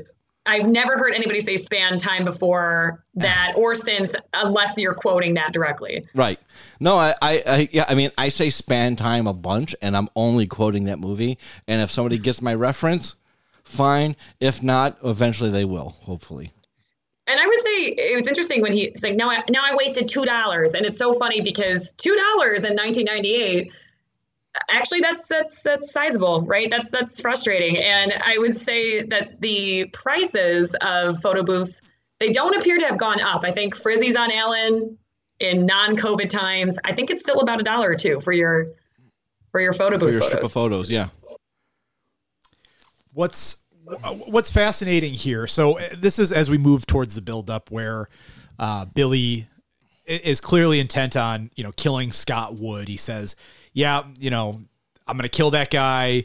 He ruined my life. And it's so fascinating as the meta commentary that we're looking on it, like how Vincent Gallo clearly views people from Buffalo, how we talked about the relationship with football, but to the point of like obsession. Like I'm going to like somehow he says earlier in the film that shows him while he's still in jail, like I'm going to kill him and then I'm going to kill myself because I have nothing else to, I don't want to be back in this place. And it's just like the narrative there where like Buffalo, we're so obsessed with this, like we've identified with this past grievance, like this monumentally terrible event in our histories has defined us to the point where we want to go and kill it. Like literally, like this will free us from this kind of trap that we're in. Well, and I think that's where, like, Buffalo as a character comes in, and he moved to New York in the 80s and he got involved in the art scene and he became a model, and Buffalo's always been this albatross hanging around Vincent Gallo's neck. And I think that, this movie was for him a way to try to kill Buffalo in his history and move on. I would agree with that. And I think for a lot of folks who are artists, and clearly somebody like Vincent Gallo wants to associate himself with high art. There's nothing pedestrian about his interests, I would say, in that vein. But he, in the interview that was reprinted in the Public about 5 years ago, he mentioned that he had hardly ever even come back to Buffalo to visit. We all know that New York City to Buffalo, it's not that hard of a trip to make. Clearly, he is kind of trying to disavow this part of himself. And I think a lot of folks who are artists from Buffalo, I think that because of the sports culture, and it's funny, I feel like for somebody like Vincent Gallo, he's not going to fit in a lot of the Buffalo sports culture in the conventional sense, but he found a toxic masculinity all his own, right? When he actually decided to go to the New York City art scene. But I think that there's a lot of misconceptions about the sports culture in Buffalo, and especially with the Bills, because the Bills, it's like part of being in Buffalo is that everyone is a Bills fan, regardless of, for the broad brush here, but I think it's safe to say that it's this one unifying dimension of the city across social divisions based upon race, ethnicity, class, sexual orientation. Everyone is, like, at the end of the day, still a Bills fan to some degree. So yeah, I think you can't have this characterization of killing Scott Norwood without then jumping to kind of killing your Buffalo past, so to speak. Clearly it's something he wants to distance himself from, but now we've claimed his movie. Now it's ours. So, right. So yeah, at this point we're moving to where I think we talked a little bit about the hotel scene where you have Vincent Gallo's, he takes a bath. Layla says, "Oh, I'm cold. I want to get in the bathtub with you." He keeps refusing, which, again, knowing that she's fucking 17, like, I would hope so. But eventually she insists her way into the bathtub. It's very strange. A series of events there. But then we do get to the point where it's 2 a.m. He realizes that Scott Wood is going to be back at the strip club. And so he leaves and he goes to the club. He's got his gun that he took from his locker at the bowling alley. He takes his gun. He's going to kill Scott Wood. And we walk into it takes us to the strip club, and we see the first thing we walk in, we just see like topless women and this garish lights. And how about you? Like, for me, it was just like, this was probably the most impressive sequence in the film. Inside the strip club, the mixture of lights and music and sound, just, everything else in this movie, I have some reservations about, but the strip club scene, this last like 10 minutes or so, really kind of hooked me with that. It's so well shot and extremely memorable, of course. But yeah, everything about the camera angles, the editing, just how everything is put together is, like I keep coming back to, it's unique, it's innovative, it's these kind of like moving parts that make Buffalo 66 one of the highest rated and ranked independent films of all time. And I think especially that sequence is just, it's so enthralling, I think, to the viewer. And, right before he leaves, of course, and it's important in this motel scene, we see that, Christina Ricci clearly in love, right? Clearly in love. And he is kind of like acquiescing, right? He's like, I guess I love you too. I guess. Right. I guess I won't, But it's kind of this thing of like, he's leaving. She knows he's probably not going to come back. And of course, prior to the motel scene, we see, Rosanna Arquette, we find out that she's Wendy and that they were never together, that he just had this kind of stalkerish, sad obsession with her. And that's a great scene where she's with her, her current partner, and she just, humiliates him. And obviously I have a smile across my face because I enjoyed that scene so much. Just to get Rosanna Arquette to do that was great. So yeah, so it's kind of building up to this. So again, more, subtle indignities for him that just are, kind of driving him to this point.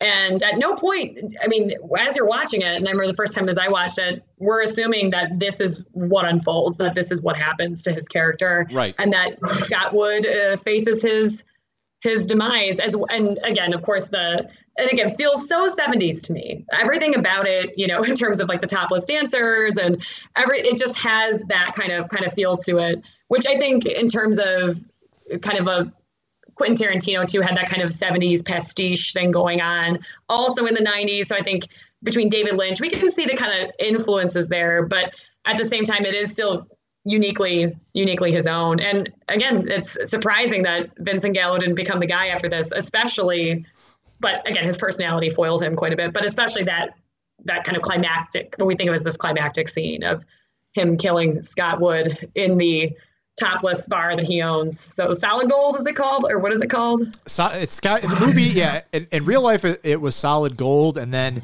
eventually became 24 Karat. Before I think it permanently closed a few years back. Right. Like you don't know, Shannon. Clearly, right? Yeah. No, well, it's so funny because part of the culture in Buffalo too is like there was the Colony Lounge is still there. And growing up in North Buffalo, that was always a site of controversy about it being so close to schools and a residential area, but there were never really any problems with anything happening there. So, but as far as anything kind of spilling out into the neighborhood, everyone tries to keep it pretty sex positive in North Buffalo. I would say it's generally the vibe, or, championing and supporting sex workers. Right. All right. So I just can't help but say these things in relation to a Vincent Gallo film because he would hate everything I'm saying. Right. No, he absolutely would despise everything that we've said so far. So, which is perfect. Oh yeah. Yeah. Which is kind of what, but again, that's kind of like what he likes to generate, I think. So we're kind of giving him what he wants a little bit, but so when this scene happens, I think and I don't know, Ree, if that's how you felt, you were like, okay, this is how it ends. Kind of like he fulfills this kind of revenge fantasy. Yes. So I'm watching this and I'm like, okay, we're going for what now is a trope in a way, right? Where it's just like, okay, yes, he's going to fulfill, like he's this dark anti-hero and he is fulfilling his mission, and then he's going to kill Scott Wood, and then he's going to kill himself, and we get the scene where he's pointing the gun, and there's Scott Wood, who again looks like a 50-something-year-old man, even though canonically in the film at this point should have been like, I don't know, like somewhere in his 30s. Right. The actor portraying him is like this fat guy, shirtless save for a bow tie around his neck, balding, like surrounded by naked women, partying, and here comes Billy pointing his little pistol at him, and we just get like the dramatic pause, and then he kind of flips his hair, and then and then they have the scene where he shoots the bullet, and then he like puts it to his own face, and then we get the freeze part of it, which was I thought that's where it was going to end.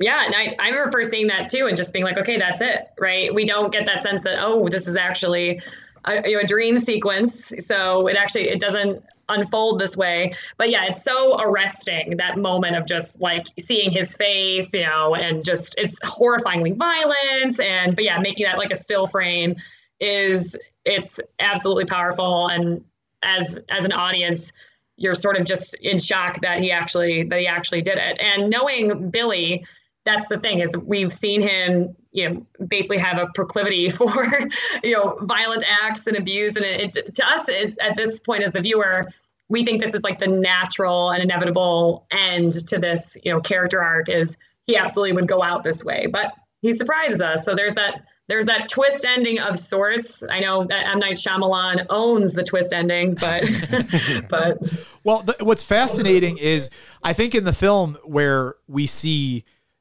what we believe, where Billy shoots Scott Wood and then shoots himself, and we get like the blood coming out of the back of their heads, and you get like their weird distorted face Billy has when he shoots himself in the jaw. And then we get going back again to that device that Gallo uses of like that memory thought bubble, and it's his fucking parents, presumably at his gravesite, and and the mom is like yelling about the Bills game she's listening to on the radio, and again, noticeably like in gray and white. It's again very overcast, very Buffalo. The most Buffalo thing that you could possibly do would be to be caring about a Bills game during your son's burial. By the way, even in death, he realizes even in death he will be overshadowed by the Bills ultimately. By the way, Scott Norwood is now 60 years old. At the time, would have been in his late 30s. They did him dirty. Yeah, they did him dirty. They did. He's only a year older than Vincent Gallo. I know, treading in ageism, lookism. He's like, let's just make him the most, use all of the, make him unattractive, make him overweight, and make him older and balding, because we really want to just characterize him as being the worst person, that we wouldn't feel bad if he were to be shot in cold blood, surrounded by dancers. But yeah, so why does he elect to do that? Again, it's his own, right? I think, Jim, kind of that characterization of this being, we could maybe view it and frame it as his kind of revenge fantasy film against the city of Buffalo in a way. Yeah, and living and coming to terms with it, and knowing that even in death, his parents would care more about the Bills than grieving him, right? That becomes his kind of, that was really, Angelica Houston, her performance is one of my favorite things in the film. Oh, she's absolutely top notch. And yeah, I think that like, so we get past the murder suicide, and we show that that's just a dream sequence, and that doesn't happen. And I think like I mentioned, like this is his killing Buffalo, getting rid of this, exorcising this demon from his past. And he's trying to show that he doesn't need to kill Buffalo. He's better than that. He can just move on by himself. Exactly.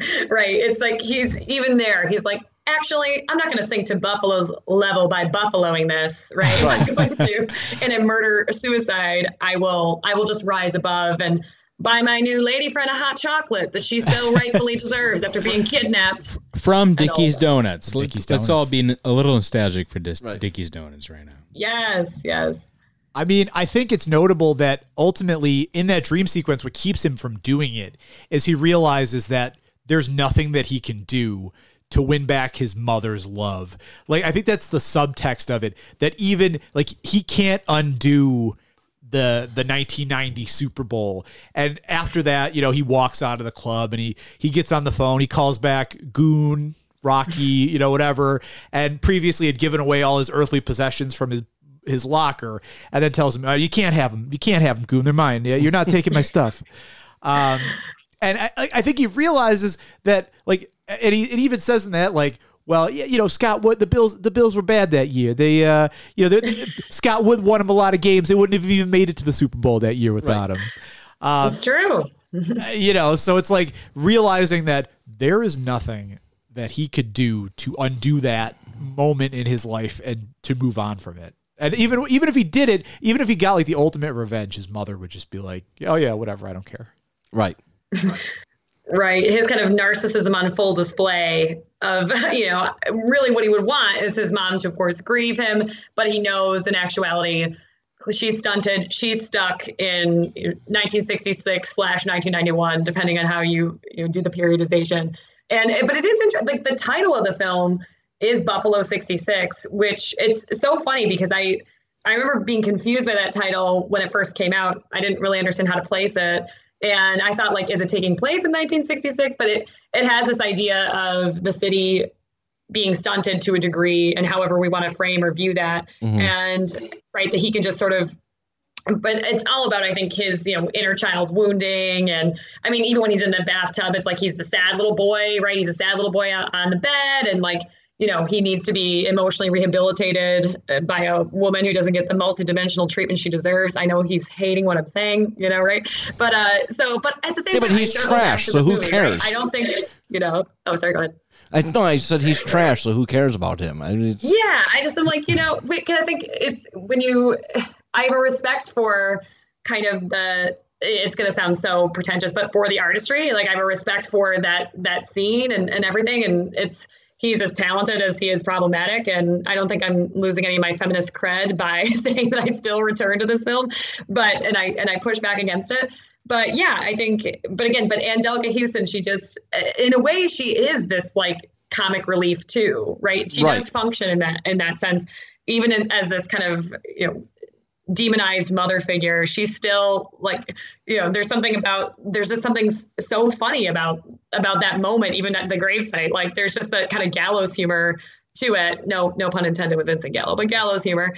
And yeah, so then he decides to rise above, and that's clearly something he's felt that he's done in relation to Buffalo, but he also still needs Buffalo. It's such a part of his story. Mm-hmm.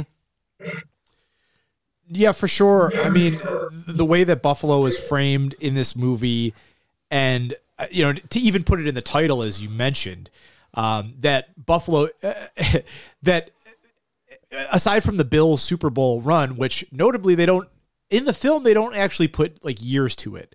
So this movie, even though we know in actual life when that happened, Buffalo 66, we're talking how this movie had such a 70s film to it. For me watching it, it might as well have been in like 1966 or something. Like It's completely like separated, even though it happened in 1998, like the Buffalo of 1998 might as well, the commentary it feels like is it might as well have been in 1966, and nothing has happened, nothing has changed. Yeah, absolutely. And the kind of Buffalo resurgence, Renaissance narrative, is well off. And I remember when it came to development of the Inner Harbor and anything to do with anything changing, I had a hard time even believing that Canal Side was going to actually produce anything economically, anything vibrant, anything culturally. I think everyone in Buffalo was so used to just so much talk about so many capital projects not materializing. I even think about the late 90s was all about building a second bridge, like Brian Peace Bridge, and that Western New York, the Buffalo needed a signature bridge. That this was going to be the thing. Like it needed a signature bridge, not a twin span. I don't know if you all remember this, but it was like front page Buffalo News. No, I remember this distinctly. That like the argument whether it was signature bridge versus twin span, and like you had like the government DOT just like, well, we'll just do a twin span. Like it's just be easier to just do a second bridge. And you had like certain civic leaders like, no, we need to have our own Golden Gate. That does not match the Peace Bridge, which will look so weird. And you're just like, what is the deal here? But yeah, that was and then of course 9/11 happens. A lot of things change at the border, and the priority then is no longer, the aesthetics of a proposed bridge. But it's so interesting. But yeah, this idea of Buffalo, kind of being behind on trends but I think kind of owning what the city is. And I don't like people, I really try to stay grounded in the city of no illusions ethos, because I think I get a little saddened and disheartened when people try to make it a city that it's not and try to kind of puff it up and be like, oh, it could be like Boston or something. It's like, we don't, for a city of its size, it's unique. It has a lot going for it. And my grandmother had a phrase, Grandmother O'Sullivan, she would say that the O'Sullivans keep the skeletons on the front porch. I feel like Buffalo keeps the skeletons on the front porch. Like there's no like hidden, underbelly. Everyone's just, all the problems are out there. Like, and I really appreciate that about the city, that it's not pretending for the most part. I mean, except for a few civic leaders here and there, right? That for the most part, maybe some folks are into historic preservation, but like, which is great. Historic preservation is fine. But sometimes you'll kind of get this narrative that's a little bit more distorted about the negative aspects of the city. So, and you don't want an overly negative distortion either. But so, that's kind of how I think of Buffalo, and what I think the city has a lot to be proud of is the honesty about that. And just kind of like, even with this film, just kind of owning that, like, yeah, it's cold, it's like winter, we're defined by the Super Bowl loss. But I don't know, to me, it gives it such a unique feel versus, I mean, look at Pittsburgh. It's a Rust Belt city with 6 Super Bowl championships, and they have no character, obviously. Right. Fuck you, Pittsburgh. Yeah. Take your sandwiches with your French fries on them and get the hell out of here. Yeah. And I'm starting to think of Buffalo in 1998. So at that point, the Sabres were on the cusp of, they had a Stanley Cup appearance, finals appearance that next year. Mm-hmm. So then it was no longer wide right. Then it was no goal. See, we have other 2-word long slogans for. Right. We had other tragic sports failures. Right. Exactly. Then, Music City Miracle. Oof. So that was 99, almost 2000. It was a playoff game. So I think it was January 2000. Yeah. Right. So, yeah. So, I mean, which for years I was like, that was a forward pass, friends. I'm pretty sure it wasn't, but that's how it felt emotionally. It's amazing that we're still like defined by football traumas, even as we're talking about this movie that Vincent Gallo uses the device of, his character in a way, and his mother to be defined by his football trauma. And here we are today talking about further sports traumas. Right. And like, we're a group of like smart, educated, like thoughtful people who like might do well at Jeopardy, where notably people who do well in Jeopardy don't do well at the sports questions. And here we are with Buffalo defining ourselves by like, well, here's our sports failures. Oh yeah. And I wear a Buffalo Bills mask, as one does, and out in public here. And now it's been a shift, because when people would see I have a Bills bumper sticker on my car, my phone case, has the Bills logo and everything. And previously people would comment on it with a kind of pitying tone. Mm-hmm. They would be like, oh, you're a Bills fan? Like, that's sad. Or like, a commentary on Bills Mafia antics, right? That was like more exciting than the on-field play for a few years. But now it's shifted. Now people are like, oh, wow, you're a Bills fan. This Josh Allen kid's really shaping up for you. So that's been an interesting shift, but it's this famous fan base. And I've actually been interviewed it was from an interview with a student from the University of Colorado, but I was living in Vermont at the time. And because I, got my PhD out at CU, and he interviewed me as a Bills Mafia member. I guess we could call ourselves a membership organization. And it was just their like take the Sierra and kind Club. of fascination with us was so interesting. Yeah, no, I mean, the Bills Mafia thing, I think I said this on this podcast, has been like, in the last like 20 years, has been the like most notable, good grassroots thing that's come out of Buffalo.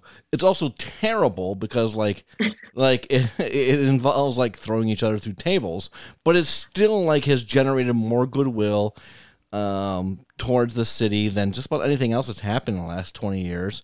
And it's a shame that the Pagulas are trying to trademark it. And I would say, I know, that's just that feels so wrong. And my first Bills game actually was in December of 1998. So a nice bookend for this experience. And Doug Flutie was at quarterback. The quarterback controversy between he and Rob Johnson was raging on because I don't know, Rob Johnson was tall, and that was really important to a lot of Buffalonians. Not wins. They were like, but Rob Johnson, he's tall. Here's the thing. He's tall. That was like the crux of it, the support for Rob Johnson at the time. But yeah, and it was like a cold December game against the Jets. But my other argument too is that, of course, with the advent of smartphones and this kind of ability to get high quality recordings and social media, I mean, the actual violence at the stadium in 1998 was unreal. I mean, the games have gotten a lot more family friendly in the past 20 plus years. Absolutely. Like, I mean, 1998, like I said, I was like a sophomore in college. I remember going to those games and like, we were fucking monsters. And so like the game, like the experience has tamed down. It's just that like they're filming the antics now. It's kind of like if you look at the numbers, like it's actually much safer to be a cop nowadays than it was in the 70s. Like we used to kill cops a lot more. Right. And like the number of deaths at Bills games, have gone down precipitously, I'm sure. Right. Yeah. But yeah, I don't think Vincent Gallo, I would say as it relates to Bills fandom, I don't see him wearing a Bills hat or a Bills mask. I don't see him parading around in this way. No, I don't think he's got a Josh Allen jersey on that he's just toting around. So not at all. As we wrap up here, guys, just some final thoughts about the movie. I think we can argue whether or not the end of the movie where we see Billy and Layla, cuddling or holding each other, if that's actually happened, like, I don't know, like we see it, but we don't actually know if Billy ends up with Layla, but let's just assume for the sake of argument that he does, whether or not he earns this happy ending after being just such a miserable prick. Oh, of course not. Throughout the movie. He doesn't earn shit. For sure. But I mean, I guess this film for me is like emblematic of just like both this like the self-loathing and also like, I said like, as I watched this again last night, I was thinking to myself, like Vincent Gallo is the most like Joker meme sharing person I could ever, like, he's so complicated. You wouldn't understand me. And I'm so twisted, but also I deserve love. Right. Literally, like, he's too deep for us all. The depths of his emotional pain, his intellectual prowess, his actual, like, physical endowment, apparently. I don't know. Right. And it's narcissism full tilt, but it's like worth a watch. And of course, I have the bias of somebody who's from Buffalo, but obviously for folks who have no affiliation with the region, critics still rank this as one of the best independent films because of these innovative storytelling techniques.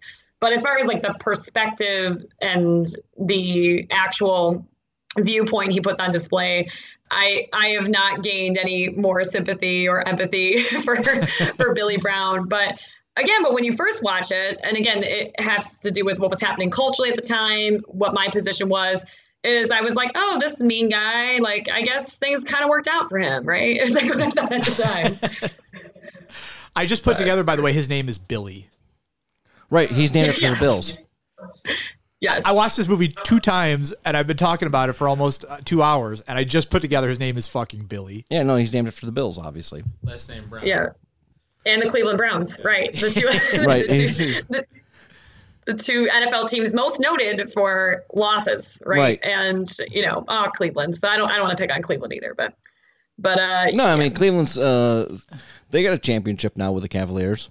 It's true. And for a lot of folks in Buffalo, to me, it had that kind of, okay, maybe one day too. That was the lesson I took from it. Right. Yeah, absolutely. Like I felt the same thing with I mean, I am a Cubs fan, but when the Cubs finally broke through in 2016, besides the fact that I actually fell to my knees and started crying at my apartment, I thought like maybe this could one day happen to somebody in Buffalo. Like maybe this actually could come through. And like, I'm not a Chicago sports fan. So like, obviously Chicago sports, like they had the Bulls, the Bears won the Super Bowl in 85. The Blackhawks. Yeah. They always win Stanley Cups on a regular basis, seemingly. Right. So it was just like this one particular team in Chicago that sucked.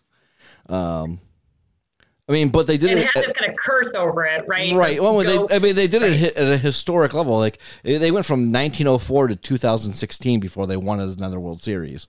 I mean, that's 112 years is a pretty long gap. Right. It's like we can deal with from 1966 to, hopefully this this curse ending soon for Buffalo, which, I mean, we're in the upside down right now. The Bills are doing quite well. They're at the top of the AFC East. And I mean, all that's happening, depression and a pandemic. So, it just makes sense. It aligns perfectly. Right. No, I mean, I assume that what'll happen is that the NFL won't cancel the Steelers-Ravens game this weekend, and then the Steelers will all get COVID, and then they'll have to forfeit like 3 games, and the Bills will end up being the number 1 seed. Oh yeah, it'll make perfect sense, and Vincent Gallo will hate every minute of it, and that's the best part. Oh, he'd be livid. Well, I think.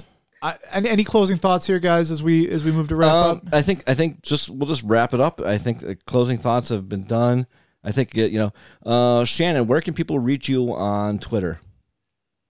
At Shannon O'Sully. So my name without the apostrophe. Twitter doesn't allow it, of course. Mm-hmm. So at Shannon O'Sully. And yeah, that's pretty much it. You'll just get a lot of politics and pop culture content. So if you're into that, and if you're into me retweeting AOC on occasion, come on over. Yeah. Awesome. Yep. How about you guys? Drop your socials again. I am at James Tamel, T as in Thomas, M as in Michael, on the Twitter. Again, just like Shannon, lots of retweets, very few original ideas, but mostly retweets, especially AOC. Same here. I've got a few original ideas sprinkled in at the real Ryan Steele. Yeah, I'm not doing that. You guys, it'd be a cold day in hell before I give out my social media. So, all right. Well, thanks again thank you, Shannon, for a great episode. Well, you're our pop culture expert that we'll bring in for certain episodes. Yes. Happy to serve. It's been wonderful to talk about this, and I will gladly talk about any Buffalo-based pop culture content at any time. Thanks so much. Thanks, Shannon. Have a good week, everyone. All right. Bye, guys.